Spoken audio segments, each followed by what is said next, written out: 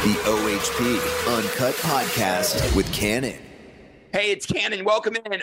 Right off the bat, I would like you to go ahead and subscribe to the channel because that is how you can win a virtual meet and greet with your favorite artist. We'll put you and your favorite artist on Zoom face to face. You get to interview them, chat with them, chill with them, and really get to know them. And if you look below, you'll see other followers that have won just that with their favorite artists. Step one, though, you got to click subscribe. We choose new subscribers, and then they win those virtual meet and greets here on Open House Party. We're the only ones that do it. To take advantage, all you got to do is click that button. Boom, subscribe. Today, Kane Brown, live from his own backyard. I get so nosy with the artists and what their houses look like. Kane's looks absolutely insane. So, of course, we're going to talk about his little babies and not to mention the song that he's got out with his wife, Caitlin, a duet. It's called Thank God, and it's pretty damn sweet, not going to lie. I love it, and I love Kane Brown, and click subscribe so you can get a virtual meet and greet. I've said all I can say. Let's watch Kane Brown on Open House. The OHP Uncut Podcast with Cannon. Kane, where are you? I'm at my house. And what part of your house is that? What a beautiful home. Thank you. That's my front porch. God, people are so nosy, and by people I mean me. Like I'm like really curious about your surroundings. That's your front porch right there. Okay. Oh, this is like where you pull into your house. Yeah, so my front door is over there, but my porch goes all the way around. Okay. And are you wearing a robe today? What are we sporting? Yeah, this is it's like hot outside, but I mean it's chilly if you're in the shade. So this is just like my lounge. It's almost like a robe, but it's not. It's like a jacket. It's comfortable. Did you just roll out of bed? Is that what I'm getting out of this? No. I've been doing a fitting for the CMTs, and we decided to do the Zooms outside, and I was in the sun, but then I was holding the laptop, and then it was weird. So yeah. I was like, I'm just gonna go grab this.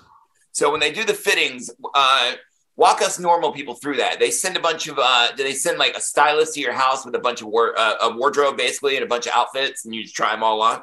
Yeah, and usually people, they wear like the same stuff basically over and over, so people know their style. With me, I just say, dress me, throw whatever on, whatever.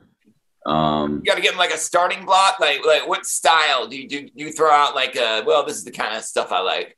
No, I just let my stylist bring it, and sometimes it gets a little crazy. I'll put it on, and we'll end up liking it regardless. So nice. It's cool. I feel like I love it. Do you get to keep the clothes after? It depends. Sometimes the designer will gift them to you. If not, you got to buy them, which I'm not doing. So. I don't blame you. You're like, I got enough clothes of my own, but it'd be nice if you gave me those. Yo, this performance is going to be amazing. Or you're co-hosting with Kelsey Ballerini. Will you be performing as well? Yes, I will.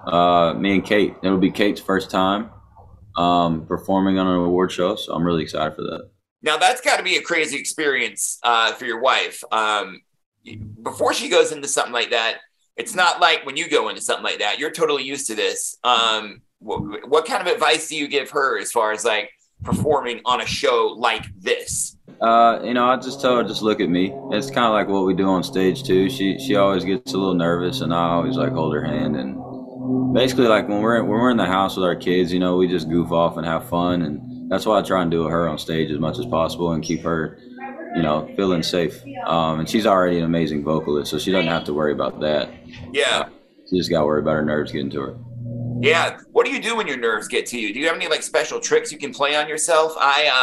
When I'm nervous, it just shows right through. There's not a damn thing I can do to hide it. I have no way of hiding it whatsoever. Do you have any tricks? Yeah, you just drink. I'm nervous and drunk. Do you get nervous before you have to do something that's a little outside of what you normally have to do? Like hosting is not something you do every day. Does that uncertainty get to you at all, or does the Jack take care of that? I'm sorry. What did you tell me you like to drink? Four Roses, I believe, is what it was last time. Yeah, I'm on to everything now. I'm whatever. My taste buds have changed, but No, honestly, you know, the first two times I did it, I think it's like my fourth time, right? Or third Doing what? hosting. Third? Oh yeah. Yeah, third time hosting. I think the first one was nerve wracking. The second one I think was with Anthony Mackie, so he made it really really laid back and cool, you know. And so I'm excited for this time to see if it's any different.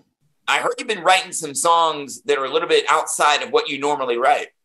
Talking about the mental personal songs, some songs maybe about personal struggles and mental health and things like that. Yeah. You know, I'm just really trying to focus on more, I guess, storytelling from my perspective. Because I feel like we're kind of getting to a point where everybody's kind of writing the same thing now. So I'm just trying to be a little bit different and go a different direction. What do you think everyone's writing about right now? What's the mold you're trying to break? I mean, just say a word in country music. Are you apprehensive at all about kind of peeling back the layers and showing that vulnerable side of yourself, or does that come easy for you? It comes easy because I honestly I need therapy. So that's my therapy. Is, you know, just that's how I get stuff off my chest. Because if I don't, then it just, you know, bottles up. What kind of emotions do you want to express that you haven't been? Well, I mean, I go through depression a lot of very, very dark thoughts. So just, you know, put those in a song, let people know that they're not the only ones that have those, you know, no matter what you have. I mean, I don't ever boast anything, but I live, you know, a comfortable life. But I still go through those dark thoughts, you know, am I enough? Is what I'm doing, is it, you know, my purpose, or, you know, whatever that you're going through? Like, I have those thoughts too. I go through something called imposter syndrome. You know what that is? Nah. That's like where you feel like, you know, we're successful at what we do, but somehow, some way, we don't feel like we deserve all the success we have. We're not really as good as people think we are. Do you ever go through something like that? Oh yeah, all the time. That's crazy. How do you combat that?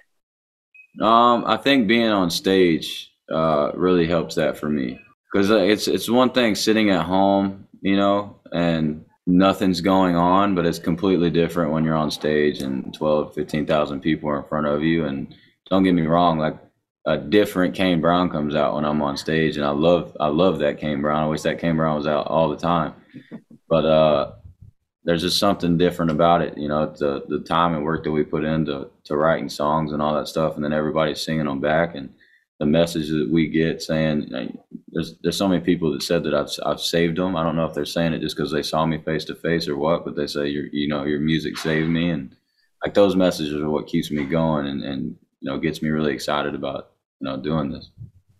No, I don't think they're just saying it, man. I really don't. Yeah. Are you saying you wish you could walk around with that swagger that you do on stage, like, all the time in regular life? Yeah, just, you know, super happy and excited, and there's no other cares in the world. Yeah. It's tough, man.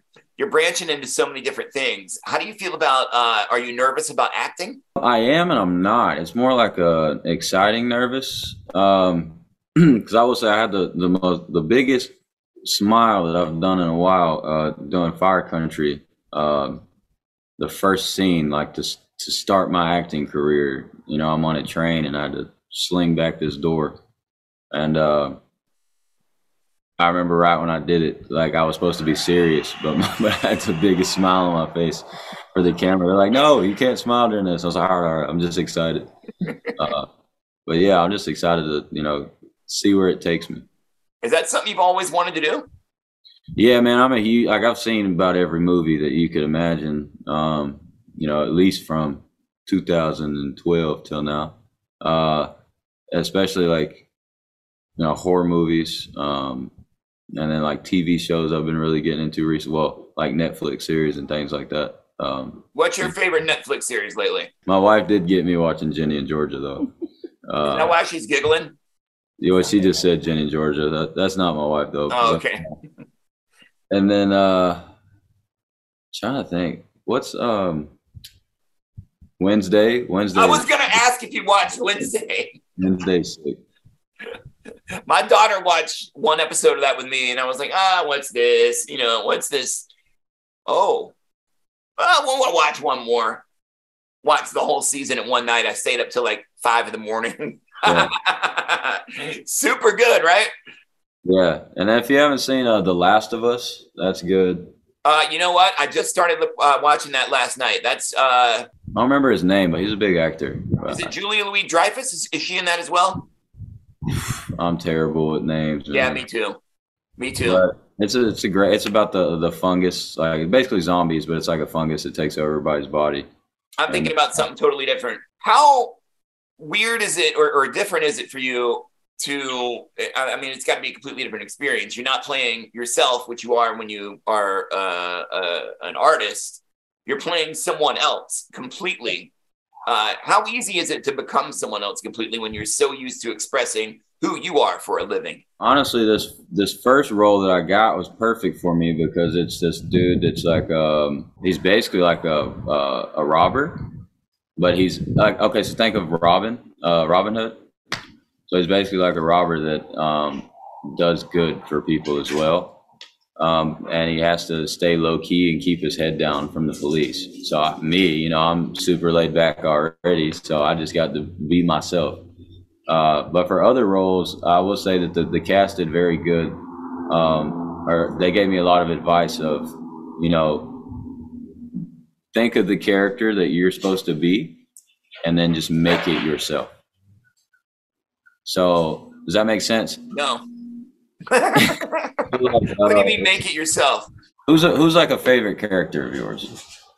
I mean, let's just say your character is supposed to be like a complete asshole, and you're the furthest thing from that. How do you make it you? Do you now have to walk around like an asshole all the time to stay in character? Well, that's what like the main, like the big actors, that's what they do. They won't even like if they're supposed to be an asshole to somebody, they won't even talk to that person the whole time.